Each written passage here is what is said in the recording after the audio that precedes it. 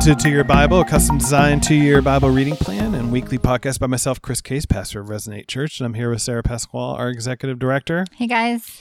And we are picking up at sort of what I would argue the downward trend of Gideon's life, at least, and in some ways, the continued downward trend of this whole book. Yeah, it is just really like a downward spiral. There's like, you talk about the cycles that happen here, but it just keeps getting worse and worse and worse every time. And so Gideon went from the frightened, timid version of himself to this sort of bloodthirsty, he's out to destroy whoever gets in his path kind of version of he himself. just gets super mad and like starts to threaten them and...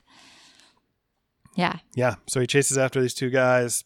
Some of the cities don't seem to want to help Gideon in the process of chasing down these two these two guys that Gideon's after. And so Gideon captures them, destroys his own countrymen in these cities that these people didn't help him from, and then tries to get his own son to kill Zebah and Zalmunna, and his son's too young for that, and it's a mess. It's it's really meant messy. to be It's presented really as a mess. ugly. He starts taking trinkets from the captured kings, and it's sort of I the think end of the battle there. He just became cocky. Like he saw the success he was having in obeying God and started to believe that he was strong in and of himself to start to do stuff, and that he had maybe this special connection with God and could execute justice outside of God's provision or mercy in his life. And I mean, gosh, we don't do this with like wiping out cities or like killing people, but I sure do start to think that because I didn't yell at my kids for a few days that I have the personal strength to not do that. Yeah, and although the word pride's really not in Judges, we'll see from this story, from Samson, stuff like that. So much arrogance. The overconfidence and self. Mm-hmm. And so Gideon melts down all these trinkets, which should sound, once again, kind of similar. Everything that they got from their plunder. It should sound like a little bit of a golden calf story. Melt them down and then make this ephod, this sort of breastplate that the priest would wear. And everybody seems to be worshiping something about this ephod that's back in Gideon's town, and it seems to be about Gideon. Even though Gideon's like, I won't be your king, it still seems like Gideon is about Gideon at this point in time, right? And he kind of even if he's saying he doesn't want to do it, he kind of wants to do it, and leads him into this idolatry practice of the ephod in some ways. Right. And at this point, nothing has been said about the law. Nothing has been said about the priests and judges. So we don't know. But there's a chance that like Gideon doesn't even know how to worship Yahweh because he's never heard the book of the law. I mean, people don't have Bibles in their homes. They don't have ways to do this other than through the storytelling and then through the reading of the law once every 7 years. So if that's not happening, who knows what kind of like forms of worship they're going to employ for Yahweh. Yeah, it's interesting because we hear about all the different tribes as the book goes in some ways, even from the opening chapter. But you know who we don't hear from in this book? Is the Levites. Like we hear almost nothing. That's really true. And so, but Gideon dies. So starts another cycle. Yeah. They turn to and hoard after the Baals. Abimelech seems to be the one to show up on the scene. He's not even introduced as a particular oppressive force or anything. He just sort of shows up. Yeah, and I think it's really interesting to point out that Abimelech's name means my father is king. So Gideon is his father. So Gideon, while he says, I don't want to be a king, we want to follow God, he has a son and names him, my father is the king. So there's definitely some conflicting there. But not only, like Abimelech is a son of Gideon's concubine. Yeah. Yeah, and we're starting to see in these sort of last few cycles, like, even all the details aren't even included anymore. Like we don't get Israel turn to God in repentance. That's part of the story per se, or anything like that. It's just there's now another oppressive force, and there will be another sort of judge to show up and help them. Yeah. And so we get sort of the Abimelech story is just a bit messy, and he goes to the Shechemites and is like, hey, do you want all these people to rule you or just me? Just me? Cool. I'll go kill the rest of them. Yeah, and he kills 69 out of the 70 of them. Jotham manages to sneak out. And then to the Shechem people, he gives this parable. And he's like, look, there's these different trees, and they do their own thing. But then if you appoint this guy as king, he's like a bramble bush. And ultimately will bring fire to you in the end if you appoint him, because he's not a real king. And if he's a real king, then great. But Jotham seems pretty clear. This guy's not going to be the right king. Yeah. And eventually the Shechemites get tired of it. They plan an attack. They try to use Gaal, but Zebul sort of lets them know, hey, I don't really like this Gaal guy, and it lets Abimelech know about it. And so Abimelech is informed and ultimately kind of snuffs out their rebellion and causes the thing that Jotham had talked about to happen. Like they end up getting burned in this temple. The prophecy is fulfilled. Mm-hmm. And he tries to do it to a tower as well. And then we see Abimelech's demise at the hands of a woman, which seems to offend him greatly. Right. Enough that he's like, but a woman killing me. Enough that he's like, I need a man to kill me real quick before I die, so that people will know it's at the hand of a man that I died. So yeah, what a mess. And then we read that God returned the evil of Abimelech, which he committed against his father in killing his 70 brothers. And so, I mean, we see that God comes back and is like, I'm going to use you for my sovereign purposes to do what I will, but it doesn't mean you're not going to suffer the judgment of your unfaithfulness, disobedience. Yeah, and Abimelech seems like the way the story kind of is told and the way chapter 10 begins, like we are sort of introduced as Abimelech as like, this is not just a foreign oppressor. This is like even one of your own people oppressor who's causing your own problems. And it takes Tola and Jair to finish the cycle of the judges that show up to bring peace and rest. Right. So we don't learn much about Tola and Jair. Nope. Jair had 30 sons, 30 donkeys, and 30 cities. And that's all there is. Yep. And so we eventually get the cycle beginning again with the Philistines and the Ammonites, and the people of Israel start crying out again. But they start to serve more and more pagan gods. It's like they're going on journeys to be like, do you guys have any gods we can serve? Anybody else we can serve? I mean, Israel cries out and God's impatient. And he's like, listen, if you want to work so hard to serve these other gods, why don't you ask them to help you? Yep. He's like, I'm not going to serve you anymore. So, but there's good news. Israel responds. Yeah. And they do it not just in word, but in deed.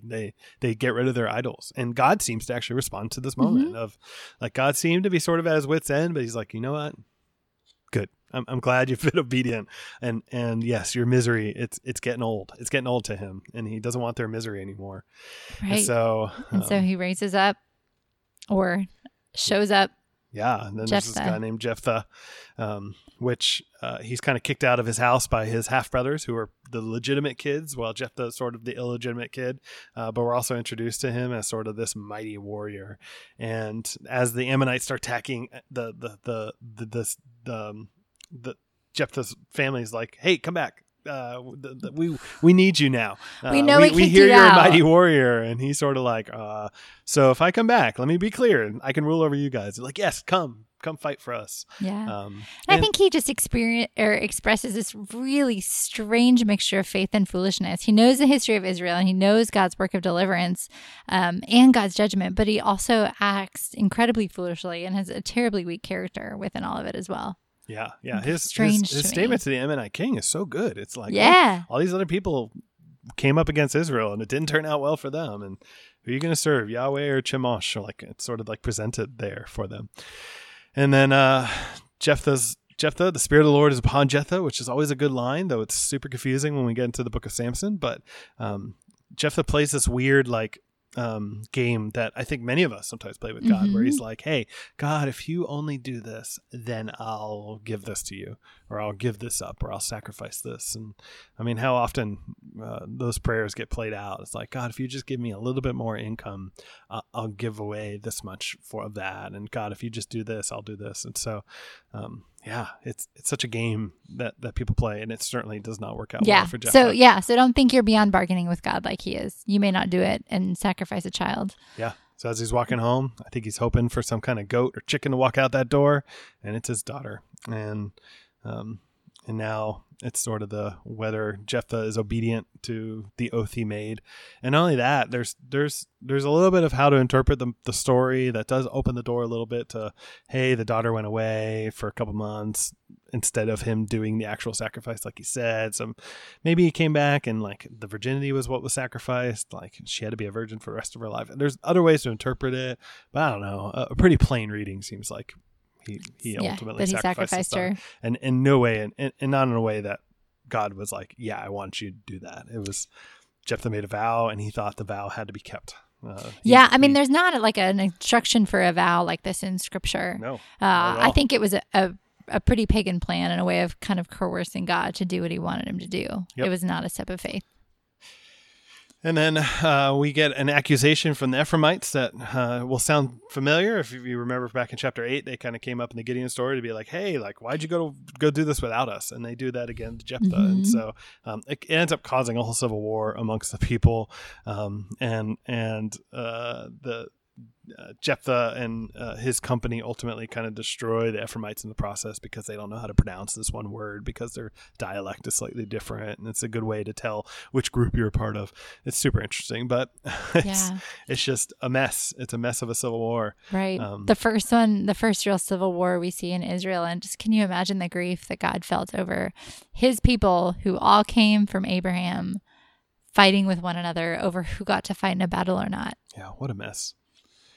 But there are judges. There are bright spots. It's just interesting because the bright spots in the book have no details. It's like, well. So we don't really know if it's a bright spot or not. True. It is like a coming up for air when you've been reading these really yucky there were things. These years and things were okay for these years, or this year's like no crisis is reported. No news is good news, right? And then we get what is, I think, one of the messiest, I guess, of stories in all of Scripture of just like, all right, what is going on? And should we like this guy? Is he supposed to be like a positive model? What do we do with Samson? And, it is a mess of a story. And, a mess. And it starts with a sort of positive moment. It kind of feels like this harkening back to Adam and Sarah, or Abraham and Sarah, and there's baby. It's gonna be promised. It's a birth announcement, and the parents are fairly faithful. Yeah. And he's going to have this sort of Nazirite style vow, and he's going to be born, and we're not supposed to cut his hair, and the Spirit of God's going to be upon him. Okay. This is sounding good. Yeah, it's a good start. It's going to be a hero story. And then chapter 14 happens. And it seems like an awful start right away. He's a Nazirite, set apart to be obedient to not only the Nazirite vow, but like to the rest of the law. Like that would have been the expectation. You follow the law, and this is the person who follows the law and has a few more laws added on. That's what a Nazirite is. And the first thing he does is go get me a Philistine wife. And the parents are like, I don't think so. And he was like, no, this is what I want. Yeah. So you even show him just kind of not honoring his parents in this as well. Yeah. And what a mess. And so he goes down to this to the Philistine wife. He kills this lion along the way, and he's just doing what is right in his eyes. Like he even says she was right in Samson's eyes. And as he comes back by this line later, there'll be honey in it, which is I think there's some imagery there to kind of parse out. Honey would have been tied to the promised land. It's the land flowing of milk and honey. And so is the promised land the thing that they are supposed to be reaping, coming out of what is the carcass of something, whether it's going to be the carcass of Samson, since he's the last judge, and what we get out of this will finally be the kings, or is it the Canaanites are the dead carcass and the honey's coming out of like their destruction? It's hard to know, but I think there's some imagery there to parse out. And he does this whole riddle with these 30 men, and they end up getting info from Samson's wife, who just wears him down, which will be a motif again. And then he gets real mad. Yeah, he goes the opposite route of Jephthah. Jephthah's like, I made this vow and I got to kind of stick to it. And Samson's like, I told you if you solve this riddle, I'll give you this, but never mind. I'm just going to kill you all. Yeah. And he wipes them all out. And then go home to his father's house and pout for a little while. This is like during the wedding celebration. And so we don't know. It seems like he didn't really finish the process of consummating, I guess, the relationship. And so I think he has this giant violent moment and seems to go back home. And so the father of this woman's like, well, I guess we'll marry her off to someone else. And they did. Yeah. So I think, for me, I had to really work hard in this chapter to figure out how to read it and understand it as Scripture. And I think we just have to step back to think, like, what is the author of Judges trying to show us here? And I think really the author wants us to see just the complete and depravity of Samson. He is lustful, he's impulsive, he's violent, and he has no care to follow the vow that he was born into. Even the man that God uses to deliver Israel here is depraved. And we'll see more clearly, but like we can't necessarily draw a conclusion from this chapter alone, because really we're just seeing his total depravity in this chapter. Yeah. The character of the rulers, whether a judge or a king, seems to connect to the character of Israel. Oh, for sure. I mean, any culture. Well, yeah, that's true. And so I think that's clearly being presented in this book as a sort of like increasingly questionable judges as we go. And we end up with this one, which I think the author is really going out of his way to be like, look, this Samson one's the has worst. Very little redeemable qualities in terms of things you would look at in his life and go, yeah, that was good. That was right. That was a good decision. That was following the Lord. Yet he's also a name in the Hall of Faith. And so there's something about Samson's story that is redeemed by God, as if God can work through even some of the messiest broken people to enact what God is going to do and to redeem his people. Yeah. So Samson decides, like, he gets over it and then wants to go back and like consummate the marriage, I guess. And he shows up at home and his wife has been given away to his best man. Yeah. And he's got these like statements. He's like, well, I am innocent this time and I have the right to destroy things. And like, he has this sort of like a motif of like, this is okay in my mind. It's if, and that's what revenge and anger sometimes does with us. It sort of posits us as like, we're the innocent ones and we're just doing this because we feel like we have the right or the fairness to do it. And they're the ones in the wrong. And I think sometimes we should take a look at our culpability in the process too, because Samson has just as much blame in how things escalate here as the Philistines do. And so he's angry about this wife tearing up, and he does what all of us would do, which is tie 300 foxes together and set their tails on fire. That's what Who hasn't tried that? And so, but he burns down their like livelihood. This is food. This is their fields. This is their crops. And the Philistines are angry, rightfully so. And they're like, who did this? And they're like, Samson, because the father-in-law and the daughter didn't end up getting married, or the father-in-law didn't give away the daughter. And so what do the Philistines do? They don't get mad at Samson. They go and kill the father-in-law and the daughter instead. And so it's just making it worse. And then Samson comes and goes, because you acted like this, because you were so clearly in the wrong, let me go figure this out. And Samson doesn't see his own contributions to the problem. He sort of accuses them of this. And luckily Judah sort of steps in as like the big old tribe.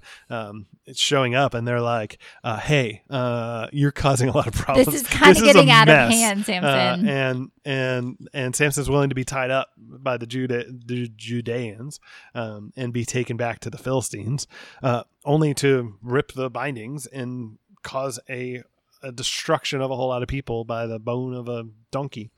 Yeah. And so it's just a mess. It's just a mess of a story. And we get the refrain here where it's like, and there were 20 years apiece. Right. It's like, oh, like that winds up the cycle. We're going to hear more of Samson in the next chapter, but that winded up the cycle. And that's the judge we got.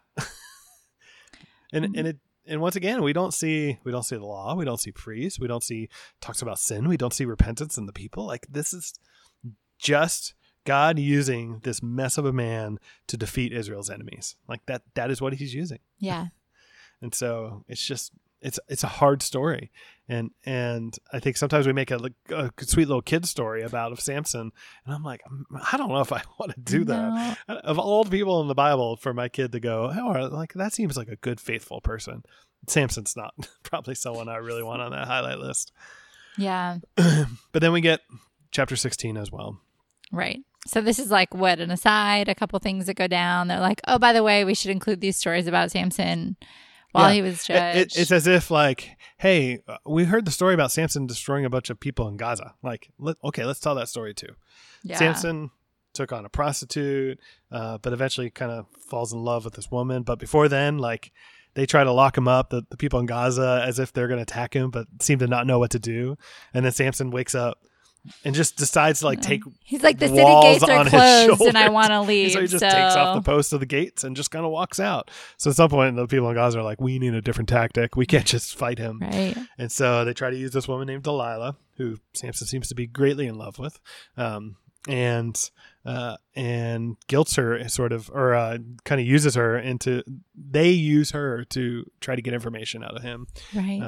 And ultimately find out that his hair is the source of strength, which once again, like that's the supernatural power of God. That's not Samson. That's God empowered power.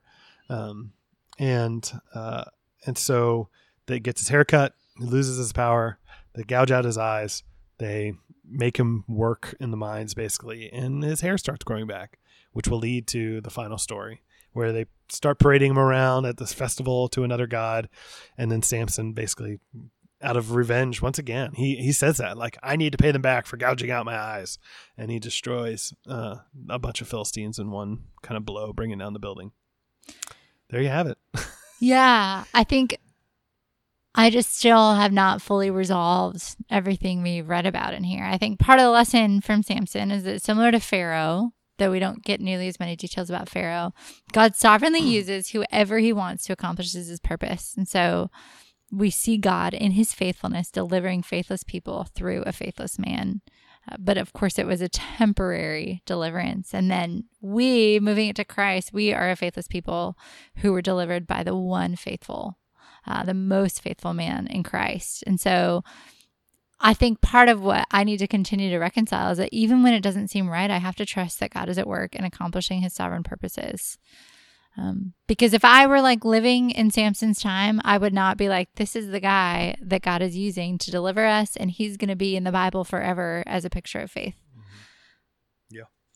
Yeah. It's a mess. And I think it's meant to convey to us just how downward of a spiral and how low, even in the bright spots. It's like the bright spots now are really dim bright spots amidst the sea of darkness. And so,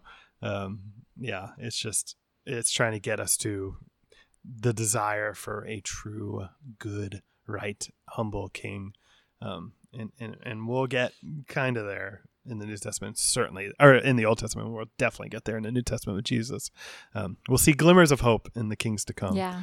But I just see, like, in my mind with the imagery, like imagining some sort of like a black piece of fabric and a thread coming through it that's white, or some kind of contrasting color. And that's the thread we see of God's faithfulness in something that seems so lost, but it's not completely lost. Right. And I think that's where Ruth comes in too. Yeah. I mean, the backdrop of Ruth is all like the story of the judges is going on. And so you're answering my Old Testament suggestion for people to think about. Oh man, you're gonna have to come up with another one before we're done with this recording. All right. So your New Testament, let's talk through that. So we're going to be still on the Sermon on the Mount to finish up this episode, and we continue with Jesus going, here's the teaching that you have heard, here's me expounding on what is true about that teaching, or what is the direction of my kingdom, maybe in complete contrast to what the rabbis or what other people have taught. Jesus is going, no, this is what my kingdom is really about. And so he speaks to lust, and that once again, just as we had sort of a fixed anger, this is sort of a fixed desire. This is sort of like that prolonged stare, that prolonged thinking about, that pondering, and that sort of fantasizing that can happen. And in some ways, in ways that sort of play out, that causes sort of a devalue or dehumanize, objectification. It becomes this treating women, particularly women, as objects. And Jesus is hyperbole here of like gouging out ours, like this, like take this seriously. This is so important for. And I think he wants to emphasize that those who have been transformed by the gospel should be willing to make significant changes and sacrifices in order to live under the domain of Christ. And I'm not saying significant like literally cutting off your arm, but when we look at these Beatitudes that we talked about last week, there is a significant life and paradigm shift that will have to happen for us to live this way. And that includes doing some really bold things when it comes to even the affections or the intentions of our heart. Yeah.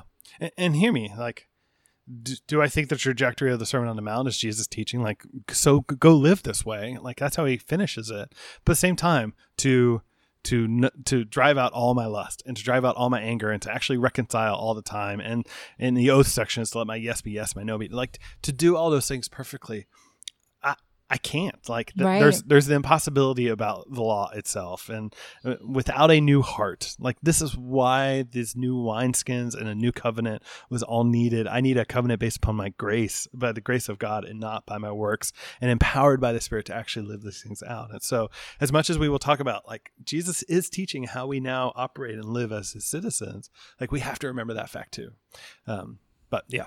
Yeah. So that lust section, I think, piggybacks, or this teaching on divorce piggybacks right above to the lust. Like, look, if the teaching around lust and desire and adultery and all that was about not objectifying and devaluing and dehumanizing women, well, we got to be cautious about divorce. And the teaching amongst the rabbis, particularly, actually, one of the rabbi camps that Jesus is often in line with, but here is in stark contrast with, was like, hey, if like a woman burns your toast, you could divorce her, and you can, and it would cause women to be sort of left out without care and support and structures and all that kind of stuff, and it would just cause havoc.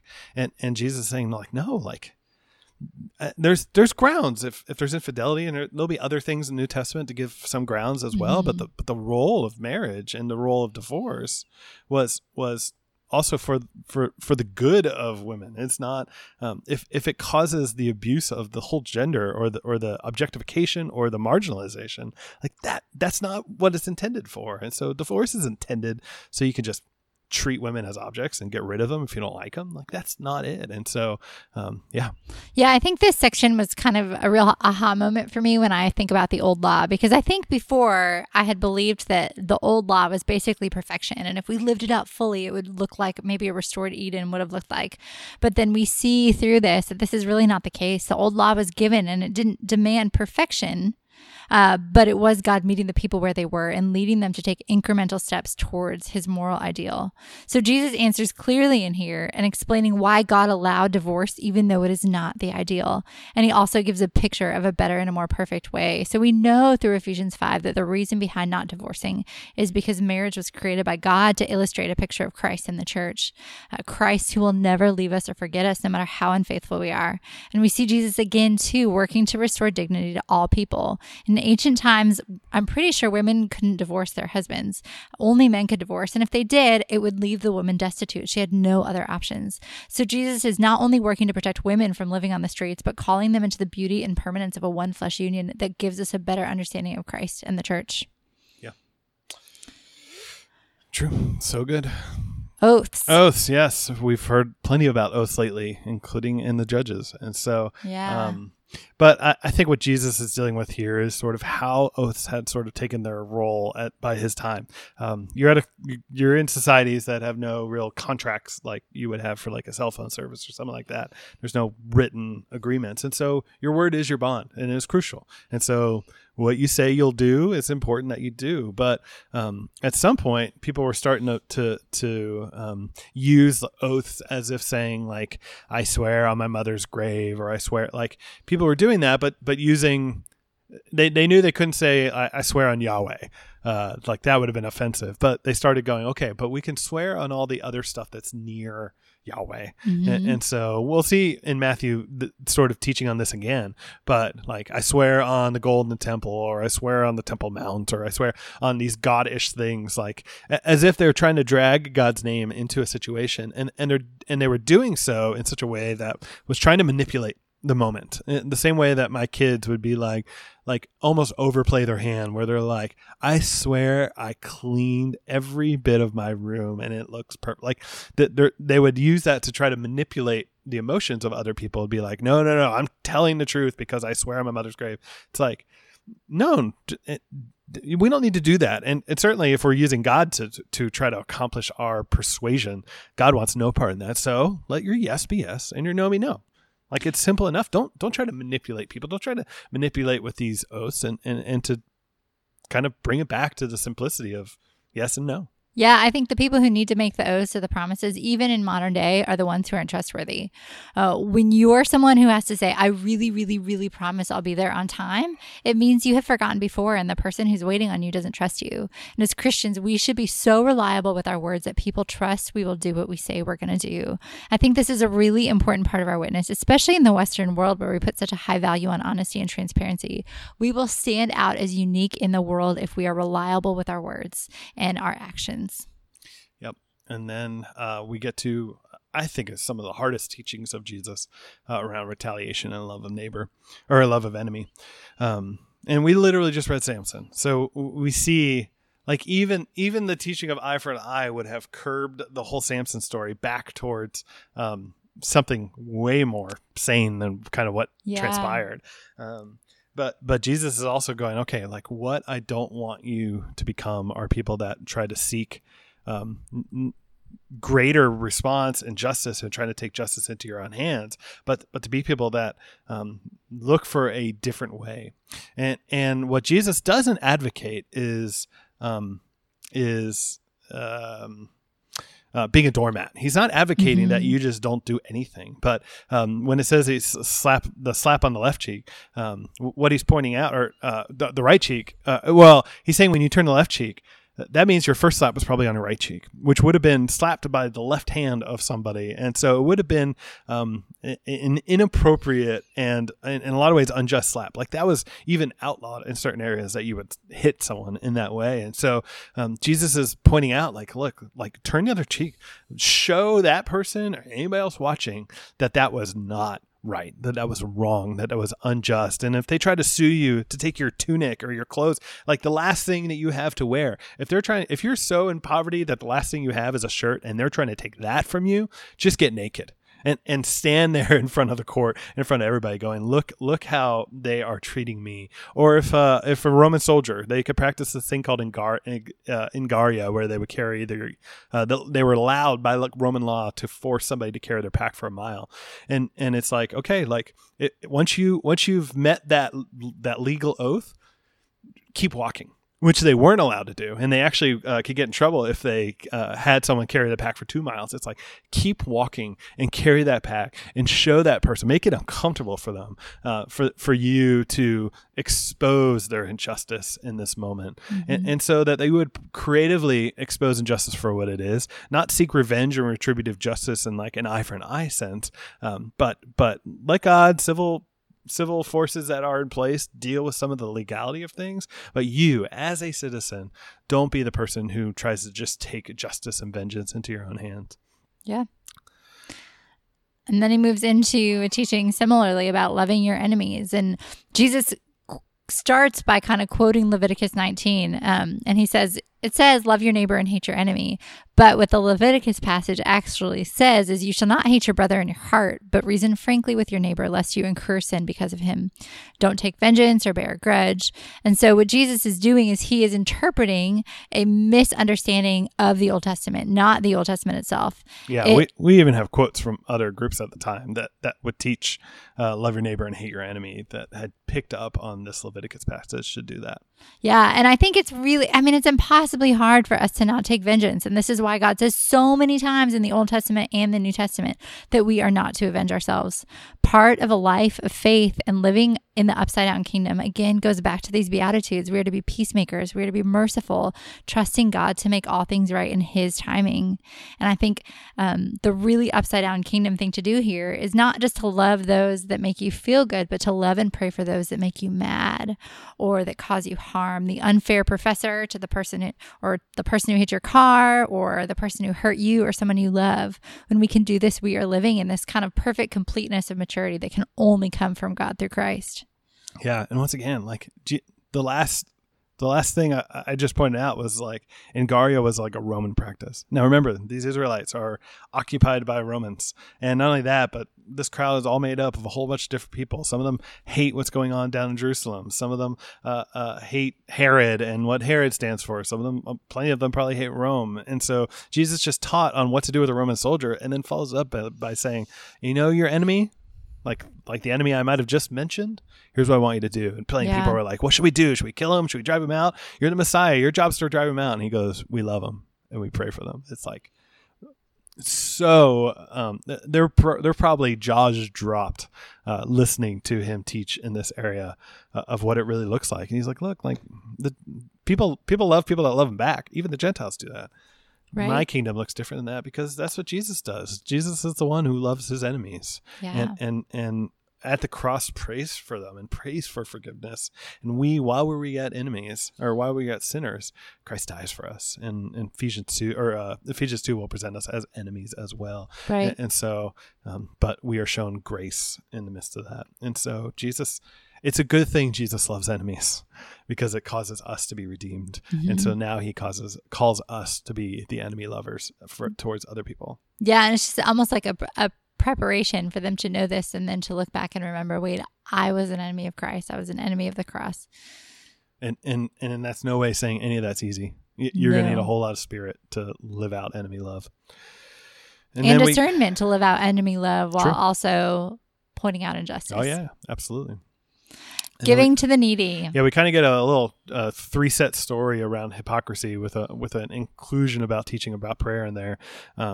We get the word hypocrisy repeated all 3 times. And just so you know, the word hypocrite, the Greek word is really actor.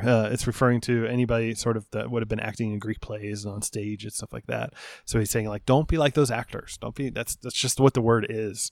We've co-opted it to adopt it in English, but that's really just the word. Don't be like the actors out there. And I think what Jesus points out multiple times in these things is the problem of audience. Are you doing your actions? Are you doing your generosity? Are you doing your prayer? Are you doing your fasting? Are you doing it for everyone else to notice that you're doing it? Like, is that the main goal, is for people to see that?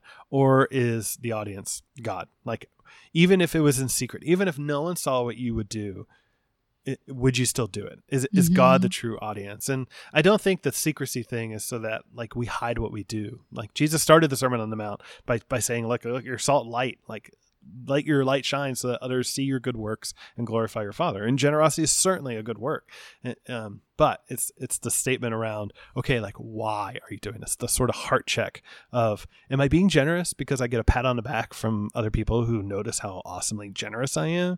Or am I being generous and if I gave the check and no one on my row or in the back of the room ever saw me do that and no one ever said a word about it, I would still do it because I'm doing it because God wants me to do it. Yeah.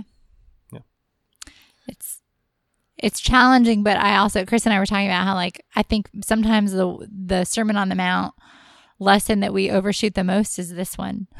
Like, I'm going to be so secret about it, which is kind of funny when you think about all the other things where we fall so short, why we feel like we need to be so secretive about our giving, and yet we are comfortable taking vengeance on or not loving our enemies. Right. And people need to learn and see fasting and generosity and prayer. And so, like, we have to be able to say, imitate me as I imitate Christ, and my generosity and my fasting and prayer too. But it's the why, it's the heart, it's the what is your primary motive for doing this?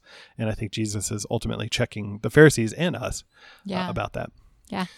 But then we get a longer section on prayer that includes the hypocrite intro, but then Jesus kind of stops and introduces us to a way to pray, and reminds them, look, like, yes, the Gentiles have a God that seems to, like, they have to get the God's attention, but you don't have a God like that. Like, God the Father is not that. Like, he even knows your needs before you say them. Unlike the Gentiles, who have to, like, seem to, like, their gods are distracted. God knows your needs, and then he teaches them a prayer that honestly wouldn't have been uncommon for them in their day, and it covers quite a swath of things to pray for. And he spends an extra couple verses on things that would have been a little bit out of the ordinary. The idea of forgiveness, like, you would pray for God to forgive somebody else, but the idea that you would personally forgive others was a bit of an abstract idea. And Jesus comes along going, no. Like, that's what you pray for, that you would also forgive others. And so part of being this new, unique people. Yeah, and I think when we look at this, really what you're ultimately doing is laying every single thing down before God, submitting to him in every area, and claiming total dependence on him in all things. And that's that's a pretty wild and bold and faith-filled thing to do. So let's think about what we pray, how we are depending God through it, and if we truly believe what we're saying or asking for. Yep. And don't be like the hypocrites in their fasting, which, once again, teaching that same theme. Though fasting is always an interesting piece. We've talked about it once before on the podcast, but I don't know if we want to get into it again. Yeah, I think so. I think just really simply, we fast as a way to look forward to what is to come, declaring through this symbolic act of being hungry, what we just prayed for in the Lord's Prayer, that we trust God to be the provider of all things and our complete satisfaction. And our physical hunger is meant to be an outward expression of that true hunger for God. Yeah. And then we get about treasures in heaven. And remember, we just prayed, give us our daily bread, which is, that's a call back to the manna in the desert. And it's a piece of bread every day. It's not abundance. It's bread and enough for that day, and tomorrow we'll have enough for that next day. And if that's true, then we operate out of a trust for God in those things, that we don't live for the abundance of a bunch of bread, but we also trust that daily we will have it in some ways, that God will provide for us. And so if we're not living for the abundance, we're not trying to store up a bunch of stuff or spend a bunch of stuff, then we would see the world as the word healthy is also the word generous. We would see the world with a generous eye, that we would operate in such a way that we're like, you know what? Heaven's not earth's not my final destination. Heaven is. Right. And so why would I keep all this stuff? Like, let me give it away. Or why would I spend all that I can? Let me figure out how to put more money into other people's hands than into more of what I'm going to eat and drink and wear and do and get gadgets and homes and everything else. It's living for a kingdom that we can't see. Yeah, I think it makes me think of that. One of the verses we've already read in Proverbs, give me neither poverty nor riches. And is that truly something we can pray? And I mean, I think we can all, at least in our church context here at Resonate, we know God gives us our daily bread, but we don't just want our daily bread. We want our daily bread plus some French fries and a hamburger and a Diet Coke to go along with it. We don't want one pair of shoes. We want 10 pairs of shoes, or we don't want a small piece of meat. We want a giant steak. And so I think how we act and behave around money and accumulating money and what we end up spending it on in either the name of wisdom or to enjoy is really, truly a picture of where our heart is. And do we love comfort, or do we love our own, even what we just talked about fasting? Do we love satisfying ourselves on these things more than we love waiting to see it fully satisfied in heaven? Yep.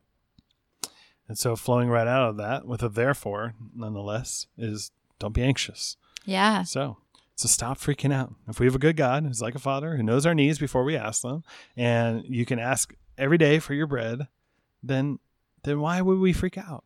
Like, why would we be so anxious? Like, you're an image bearer of God, the creator of the universe, and he's a good father, and he takes care of birds and grass, and you're created in his image. You're far above a bird or a blade of grass, so he will take care.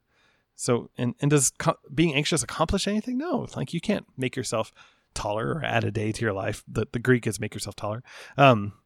Today has plenty of trouble in it. Deal with today. You can't control tomorrow. And as James was saying, you don't even know if tomorrow's going to happen. And so trust and live that way. Yeah. And again, I think, like we all know that we're not supposed to be anxious about what we're going to eat or what we're going to wear, but why? For us, it's not so much an issue of provision. Most, if not all of us, have more than enough. But I think you may have also read this and asked, but what about the people who are starving to death? Right. Or what about the people who are dying of preventable diseases? And I think that's where I look at Acts 2 and Acts 4 and think, well, who are the ones who are supposed to be providing and meeting these needs? If we have this abundance of wealth where we can have the bread and the hamburger and the French fries, symbolically, metaphorically, then why aren't we sharing those with the people who are dying? Is part of the reason some people are starving is because we as Christians are not working to meet their needs. Yep, certainly. And then we get a bit of a pivot around the conversation of judging others. And Jesus sort of like, are you going to use the same measure? Do you hold people to a standard you don't even hold yourself to? Or do you understand that you desperately needed the mercy and forgiveness of Jesus and can operate in interacting with others and interacting with others' sin in light of that? Like with that sort of humble position of, I am a sinner in need of a savior, and my brother is a sinner in need of a savior, and I may be no better than my brother. And if anything, Jesus is like you should even view your own sin as like a plank in your eye, let alone a speck in your brother's eye. And so it's trying to teach the right way to see. Like, do you see with that sort of, once again, that eye, the good eye, the generous eye? Do you see your brother that way? Yeah. And there's also just one little line about the dogs, and it's such an interesting line. And I think what Jesus is after, because he uses metaphors that people would have identified as Gentiles, that we should be cautious on our expectations of what I expect my brother in Christ and to hold me accountable and for me to hold him accountable. Like, that is part of it. We have agreed that Jesus' teaching is our standard and we will live to it. But those who aren't empowered by the Spirit and aren't filled with the Spirit, like, what do I expect them to do? And do I try to go, well, you need to live out all these laws of God without the Spirit of God to do that? Or am I much more generous in how I talk to them and speak grace into their lives? Yes, talk about sin. That is okay. I don't think we devoid ourselves of that, but we should be really cautious, I think, of how we interact in our judgment of others who don't have the Spirit of God. Yeah. I mean, I think in any of these situations, those who have been shown mercy are not going to withhold that mercy from others. Yep. Because none of us deserve it. And then we get teaching on ask, seek, and knock about if we have a good God, if he knows our needs, if we're living out this unique kingdom life, like we come to him and we ask and we seek and we knock, and yes, like we'll have needs and needs will arise, and guess what? We have a God who's good and answers those needs. He may not answer it exactly how we desire and with all the details that we want him to answer with, but he does answer, and he's not going to answer by trying to harm us. He may answer in things that we don't like, but it's like my children. Like, medicine is good for them and they hate taking it, and yet I know giving it to them, like, look, this will be good for you in the long run. You hate it and you'll cry, and it is not what you thought you wanted, but it'll be good for you. And so God has a better perspective on that than we do. Yeah. And you guys, at the end of the day, our greatest need is salvation, and we really need only to cry out to God, and he will offer us that gift, which is salvation. And on top of this, we get to go to the Father to make these requests through the Son, who is our intercessor and our way to the Father. It's all centered around the work of Christ. Yep. And then the golden rule. Jesus takes a bit of a rabbinic teaching, though he usually in the negation, that which is despicable to you, do not do to your fellow. This is the whole of the Torah. Jesus kind of reverses that. And instead of avoid the things you don't want to happen to you, Jesus moves it so much further. It says, look, like, seek out ways to do good. Even if they don't do a return, even if you haven't had them do anything to you, you be the one to enact good towards your neighbor. Like, this is the law and the prophets. Do good to others. Like, that's what's laid out by Jesus here. Yeah. All right. Psalm 50. I liked your description of it, Chris. Yeah, it feels like a little bit of a court drama. Like, God summons heaven and earth. You are my witnesses. And the rest of the psalm kind of feels like a little bit of legal proceedings. So, like, God does speak to his grounds here. And then he's like, look, like, your sacrifices I'm not okay with right now. Like, you are not sacrificing the way I desire. And not only that, but you have a bunch of hypocrisy in your life. And then he sort of lays out two ways. So, like, you either get with God's law and desire and walk as God desires you to walk, or you don't. And so it's sort of left at the end there with that sort of reflection. Yeah. And I just think one other thing I really enjoyed looking at is just all the different descriptors or characteristics about God in the Psalm. Yeah, there's some good ones. All right. Old Testament, New Testament. So the Old Testament, I still want to challenge you as you do your research on the introduction to Ruth. What kind of glimmers of hope can you find in Ruth connecting with Judges that we just read, which seems like devoid of anything good? Yep. And then in the New Testament, just pay attention to where we see faith in these next stories we read. Who had the faith? How was it expressed? Who was the faith for? All of those kinds of things. You stole a little bit of my New Testament. Old Testament, I would say look at kind of one of the upcoming Judge stories this week and see maybe even pull up Sodom and Gomorrah and reread that, and then pull up the Judge story, because there's definite parallels in one of them. And then as a New Testament, like I've already noted, like Matthew is saying some really shocking things about Jesus up to this point, and we will continue to do that. Who does Jesus touch in the very next story coming out the Sermon on the Mount? And then whose faith does he commend in the very next story after that? Like all these stories, if you were like a very traditional Israelite, it would be like, what is going on with this rabbi? It's so out of the box. And I think that's important in terms of Matthew's presentation of Jesus here. Yeah. And so thanks, y'all. And we'll see you next week. Thank you.